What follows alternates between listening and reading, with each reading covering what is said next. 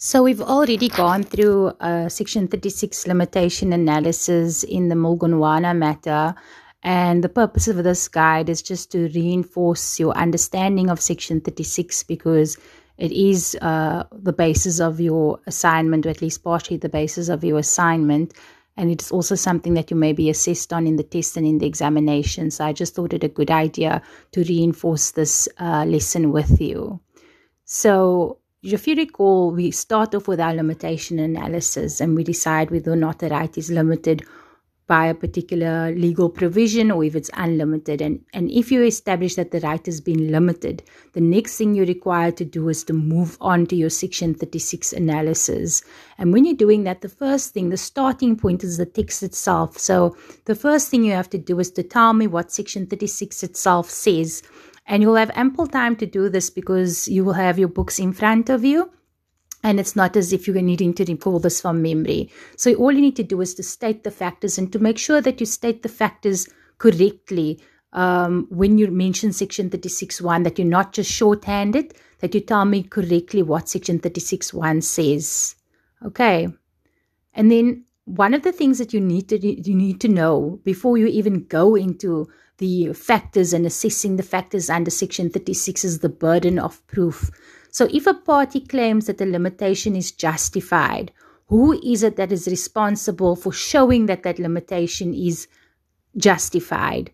So the party that claiming a limitation is justified is the party that must show proof that the limitation is justified. So let's say we've got a matter and we've got the Minister of Basic Education who must give nutrition to learners under a particular provision of law and has failed to do so.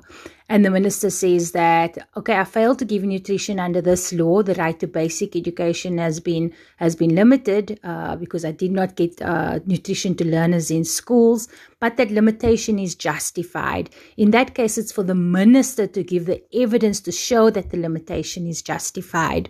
And you can see there that I've put certain case law there for you. And the reason for that is I'm not going to go in depth. It's going to require some work on your side to go and have a look at those cases and see what those cases say. Okay.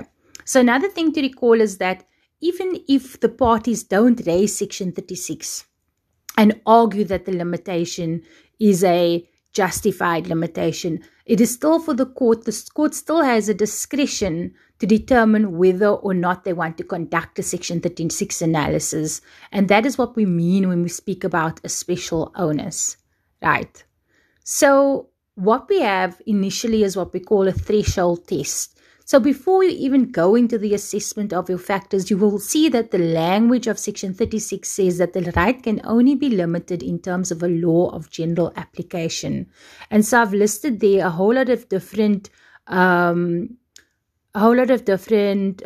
pieces of law that would be considered law, and that would include your common law, and it would include municipal bylaws, and it would include regulations. So in order for a law to be limited, it must be limited in terms of a law of general application, because in order for a right to be limited, it must be limited in terms of a law of general application, because limiting a right is quite a serious thing, a fundamental right. So government can't just say, oh, here's a policy and I'm going to limit the right. Government has to limit the right.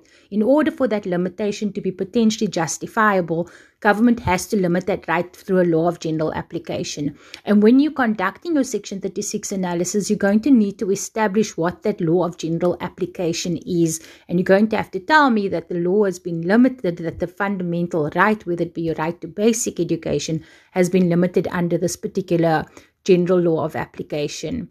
And what they mean by general law of application is that it's not that the law has to apply equally to everyone, but it means that there needs to be parity of treatment. So for instance, if a law concerns social grants, then all disabled people must be treated in the same way under the law because there must be parity of treatment.